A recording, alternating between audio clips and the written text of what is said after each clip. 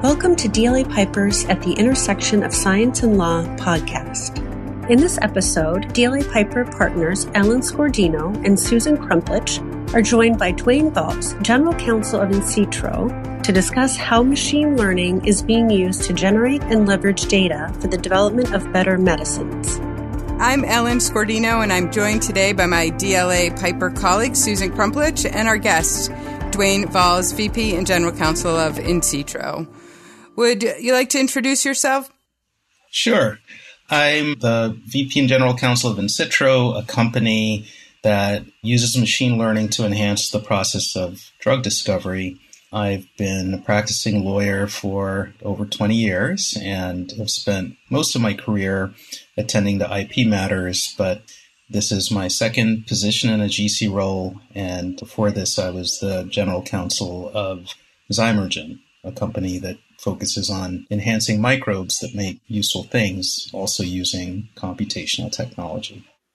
Great. Thanks, Duane. And I'm Susan Crumplich, a patent litigation partner in DLA Piper's Palo Alto office. And for the past 16 years, my practice is focused on the life sciences, and I handle litigation and strategic counseling related to small molecules, biologics, cell and gene therapies, next-gen DNA sequencing, and diagnostics. Ellen, do you want to introduce yourself? Thanks. So like Susan, I'm an IP litigation partner. Unlike Susan, I'm in the Northeast. I'm in the DLA Boston office, and I've practiced for over 2 decades supporting life science companies in protecting their investments in drug discovery and development. So with that background, why am I here hosting a podcast related to artificial intelligence? The answer is not because I have a terrific radio voice. I mean, that's actually Duane, but it's not me. And I'm here because AI is here to stay. I recently read that there's a 40% projected growth from 2017 to 2024, indicating that AI will revolutionize the pharmaceutical and medical sectors. So that's very interesting from a patent perspective, but also from a philosophical one and just someone who's involved in the healthcare industry. Yep. And for myself, over the past few years, we've been reading so much about the impact of AI and the impact it's having on how life science companies develop and discover drugs and how those drugs are brought to market. And we've also been reading about how AI is changing the diagnostic and medical imaging fields. And for us as IP litigators, these scenarios raise a whole host of very interesting questions. And what makes it so fascinating is that right now there are no real solid answers to any of these questions. So it's a really interesting place for us to be. For example, who can claim inventorship and therefore ownership over an invention when AI is used as a research tool? Are AI-based inventions patentable under Section 101? So for life science companies, robust IP protection is of the utmost importance, and navigating these issues is only going to get more and more complex as AI technology improves. So Ellen, maybe we can start with just a brief overview, taking a step back and talking about the history of drug development and the traditional parameters. I want to hear Duane's voice a little bit more, but I will walk us back real quick. And I mentioned making a legal career out of assisting life science companies protecting their investment. And what are those investments other than very expensive and very time consuming? We can put some numbers on that. How expensive is it to get a new drug to market? I think the average price tag is $2.6 billion, and product delivery is 10 to 15 years. So in the past few years, every dollar spent in drug development sees a return of only 2 cents. And that cost is in large part driven by the number of failures. The generally accepted statistic on those failures is that it's only 1 in 10 new drugs ever reach approval in the United States. This might be tolerable for a large pharmaceutical company, but a late-stage failure can be devastating to a smaller company. So, Duane, we want to turn it over to you because you are the expert here. But what's so fascinating to me is that you came to your current position from a background in technology. So working for Yahoo and Google and quantum computing before making the leap to Zymergen and now InCitro. And this must give you a really unique perspective in some of these questions that we're talking about. So let's dive into the meat of the discussion. And maybe you could explain to us how machine learning is really changing and impacting traditional drug discovery. Yes, you mentioned I started my career much more on the tech side of things, hardware, software, internet, mobile. And what fascinated me was this promise that of all of the different areas of life that were being transformed by software and machine learning technologies, biology was the next frontier. And you have what we affectionately call it in Citro, Arum's law, which is the reverse of Moore's law. Moore's law, of course, suggests that processing power will continue to go up exponentially even as the cost of processors goes down. You have the opposite in drug discovery where, as Ellen outlined, the cost of a new drug continues to escalate even as success rates in finding and getting new drugs approved goes down. So the promise that using computational technologies could assist in different parts of the drug discovery process is really exciting. And there are so many ways in which biology is considered to be strange and hard to probe using engineering approaches. And chemical space on the other side, where you're trying to find a therapy for a disease, is so large that the challenge and the opportunity is to leverage computational technologies to make biology and drug discovery more generally more like an engineering discipline, and to better find effective therapies once you've found a disease target, also exploring the large chemical space and chunking it down using computation.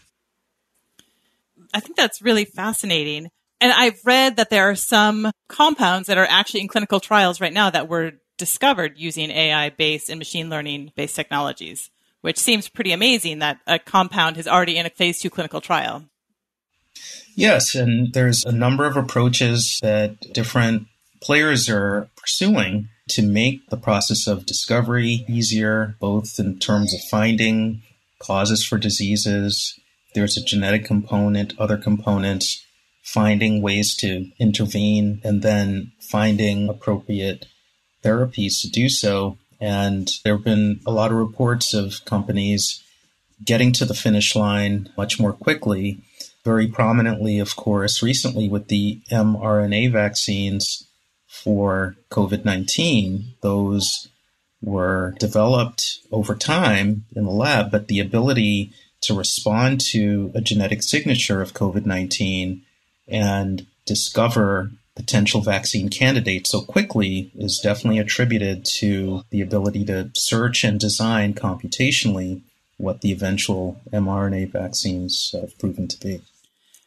So maybe we can take a step back for those who are not experts in the AI space. So from a layman's perspective, it can be used to map receptor binding onto a novel target. It can also be used to sift through vast amounts of data comparing healthy and diseased states to look for an errant protein expression. Dwayne, are there other examples that you could think of for those who are not in the AI space yet?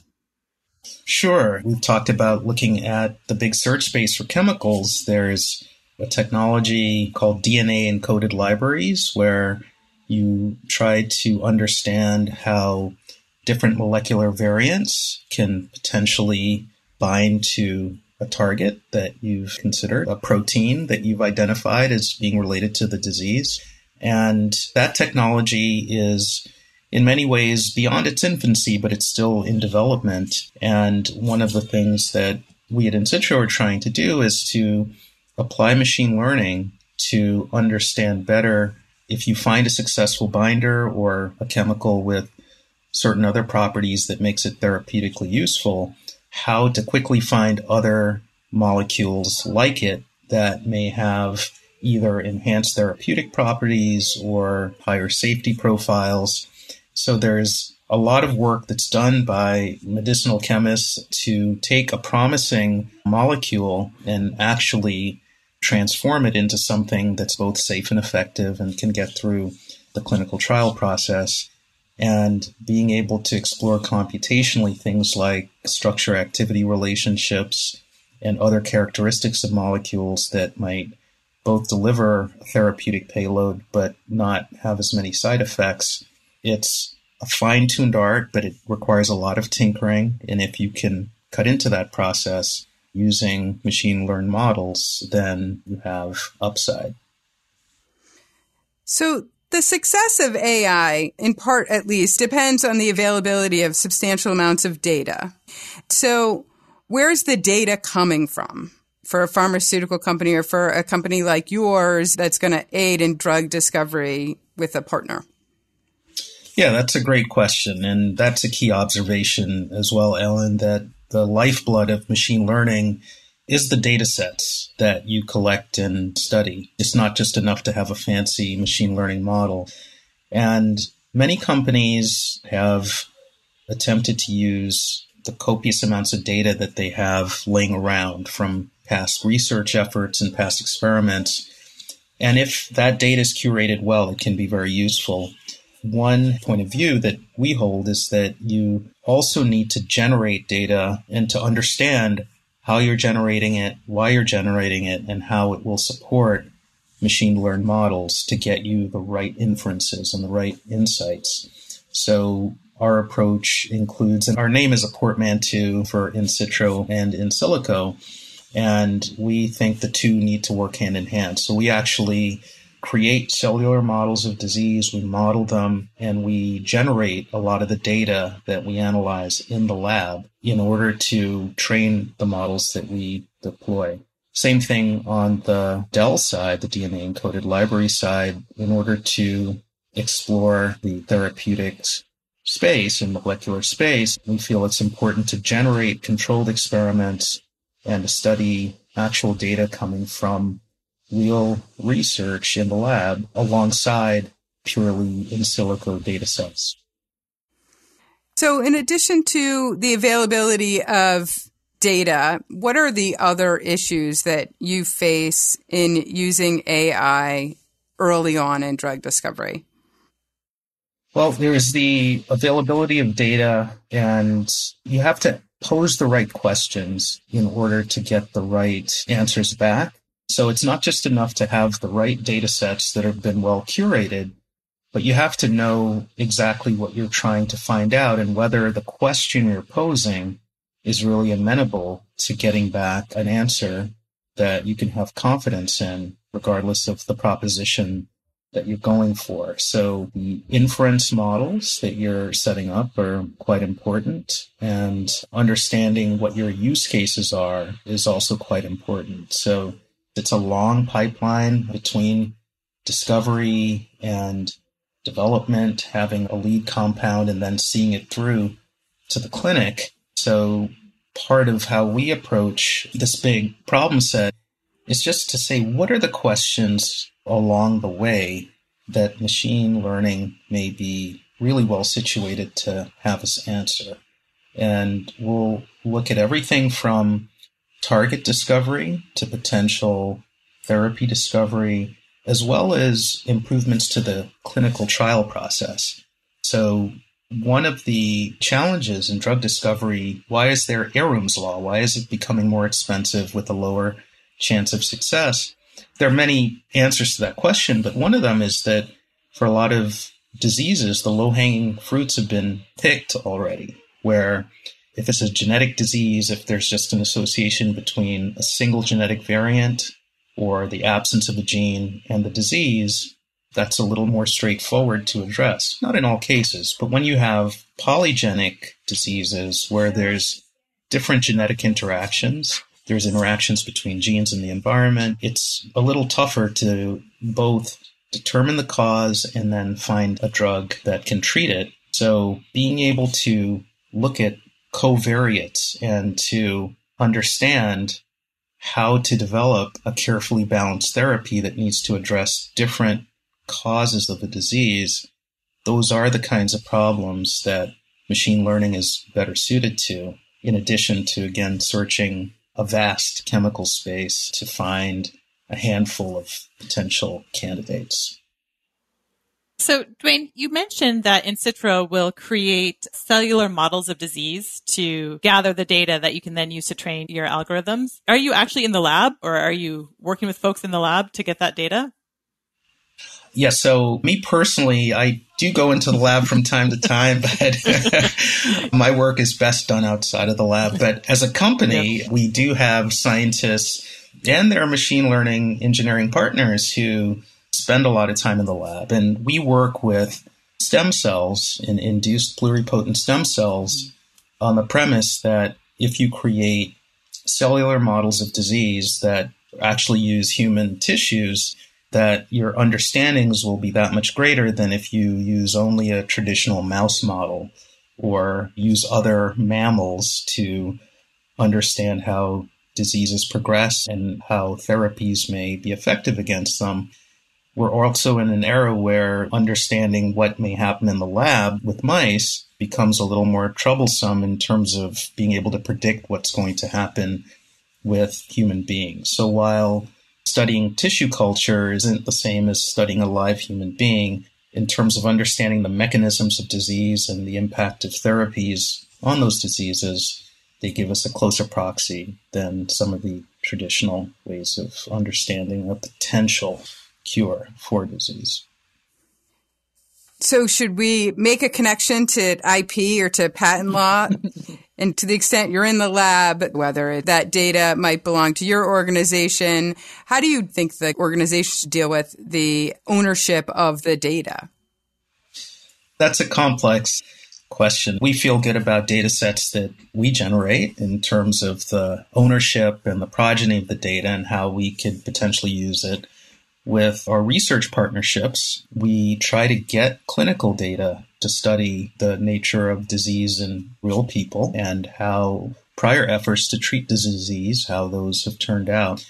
So that raises issues around HIPAA and health privacy, as well as understanding that this data is sourced from a partner. So if you put that into a machine learned model and what comes out on the other side, how do you factor in the progeny of the starting point data sets and who owns that at the end? These are issues that we need to work through in many cases. And there's also the availability of third-party data sets. Increasingly, there's some interesting data sets that have been well produced and well curated.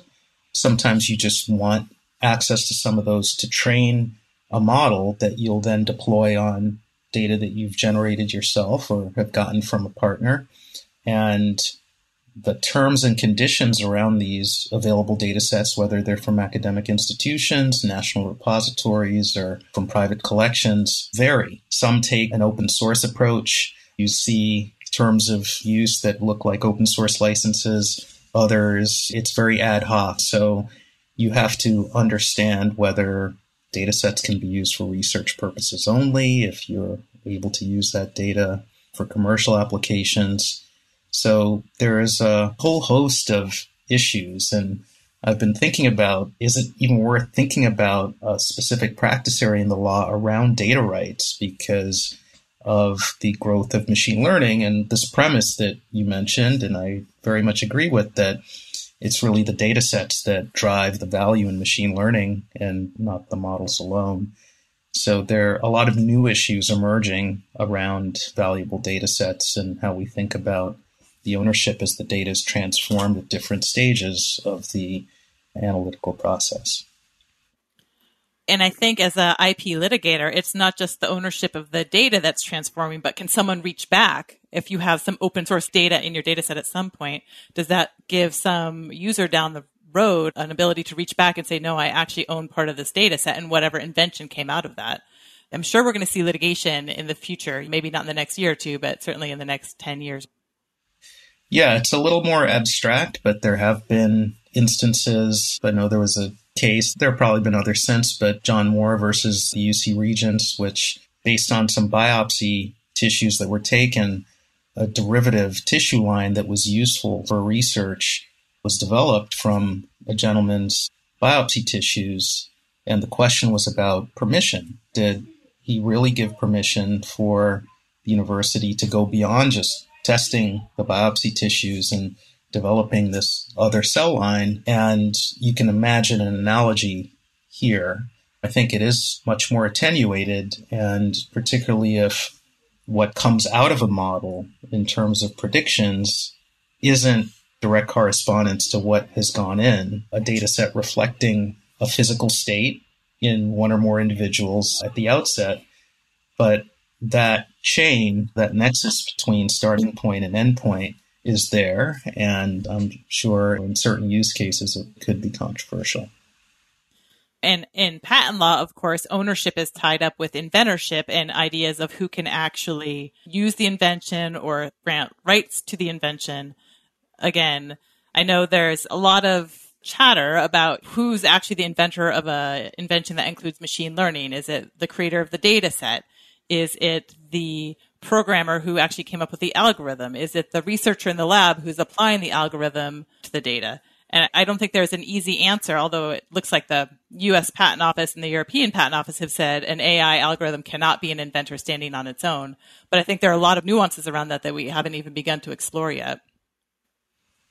Yes, and it's a tricky area. I'd say, particularly in the work that we do, we don't just have AIs wandering around our labs doing self-supervised research. We train a variety of models. We have pipelines, and it's very deliberate. Again, the curation of the data sets and the inference models that we set up where we're trying to answer specific questions, all very much a function of human ingenuity, creativity, and application. But you can imagine, and I think some of the cases that have generated controversy are if you have a machine learning model that's been trained already and is acting more autonomously, and it's been trained to do one thing, but without being very specific about how it's going to go about getting to a result. The results that it produces are themselves very innovative, and the nexus between that result, how the model came up with it, and human intervention is very attenuated, then it raises some of those questions. So I do imagine that as AI across industries really becomes more sophisticated, you have models that spent a long time being trained, but then are capable of large degrees of freedom and creativity, quote unquote, in how they come up with outputs that may be considered inventive. We'll see more of these issues. Although at that point, if you're, I guess, in a simple model applying an algorithm to a bunch of data, is the outcome really actually patentable at all? That might raise some one-on-one issues given the way the case law is going. That's right. So as my bias on one-on-one issues is that it becomes troublesome when you try to answer too many questions in the patent law using the lens of one-on-one when written description, novelty, obviously could get you there much sooner. Yep. You're correct. It really, and I took pains to say, if that output is otherwise considered inventive, then we may face some tricky issues. But that if, in many cases, if you dig, we'll say, well, maybe this doesn't reach that threshold of novelty and non-obviousness. I like that you guys may have lost half of our listeners by referring to 101 and 112 and 102 and 103 issues. What do you see as a challenge that might affect the full-fledged adoption of AI by the pharmaceutical industry? Yeah, well, I'm not sure what would really pose a hurdle to adoption.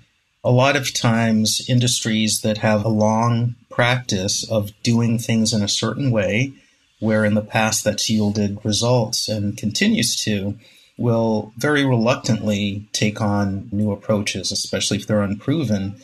But given Eroom's law, where the costs for new drugs keep going up and the success rates are going down, for many years now, you've seen large pharma companies turning to startups that may have one or another whiz-bang technique that may allow them to get to their goals sooner in a particular indication area. And in many ways, I see the computational revolution as just being a continuum of that. Initially, it wasn't machine learning-driven startups that were getting a lot of the attention. They were just trying different conventional techniques, but with additional advancements and creativity. And all you need is a few successes that are verifiable and repeatable to get attention. So I don't see significant hurdles unless the whole premise that computation can make drug discovery more of an engineering discipline proves not to be correct. And oftentimes these things are overestimated in the short run, but underestimated in the long run. And there may be some innovations that are not as sexy and compelling, but may really help to normalize computational approaches and create a whole new baseline of what can be done with them. One analogy from my days at Yahoo and Google is thinking about big data. You almost hardly hear that term anymore. The idea that you can analyze large data sets to come up with different insights about your business or your customers. That's become ubiquitous. It's not just something that big internet companies use anymore, but it's available to everyday businesses. There are companies that's what they've done. They've gone public on providing big data related services such that it's now something, as we all sit in seas of data, making sense of it is now a little more commonplace. So my sense of the long-term prospects for machine learning and drug discovery in the pharmaceutical world more generally is that some of the techniques that right now are exploratory or exotic will become a little more commonplace, will be adopted by in-house departments, and you'll always have cutting edge, and you'll always have startups pushing that cutting edge. But I really don't see this either going bust or there being meaningful hurdles. Now, with that said, I think there's still a lot of work to do to figure out if you are establishing connections between a drug candidate and a therapeutic outcome, and that's been done entirely computationally. You have to think about the typical regulatory process and what standards of proof will be accepted to get a drug through relative to any perceived shortcuts that were taken. I mean, the goal is to have shortcuts, but that very process may mean that we have to revisit some of the ways in which we validate drugs candidates in clinical trials, and we stratify patient populations for purposes of forming clinical trial groups. So I think some of that policy work still needs to be done. But I've seen some promising signs coming out of the FDA that they're also looking to the computational revolution and what it can bring, and that the agency is willing to think flexibly but with discipline about how some of these new approaches can be integrated into the process. Well, I like everything about what you said there and completely agree that one of the biggest challenges is inertia or changing things at large companies from how it was done. I think talking about AI used in drug discovery is just also a small part or a small step in the drug development process where AI is going to be used. There's going to be so many other areas in the entire spectrum of drug development where AI can be used. So whether it's in formulation and looking at excipient compatibility or specification compliance, drug manufacturing, clinical trial design, which I think you talked about also. But ultimately, hopefully AI will not only speed up the time needed for products to come to market, but also actually improve the overall safety and efficacy of the process. Yes, and that would be the hope. So to give an example, we've devised and filed a patent on a way to take contrast images, which are low-dimensional basic contrast images, and convert them into the richness of a bright field image, which is traditionally what's used to see microscopic detail at a very rich level where you want to bring out all of the phenotypic characteristics.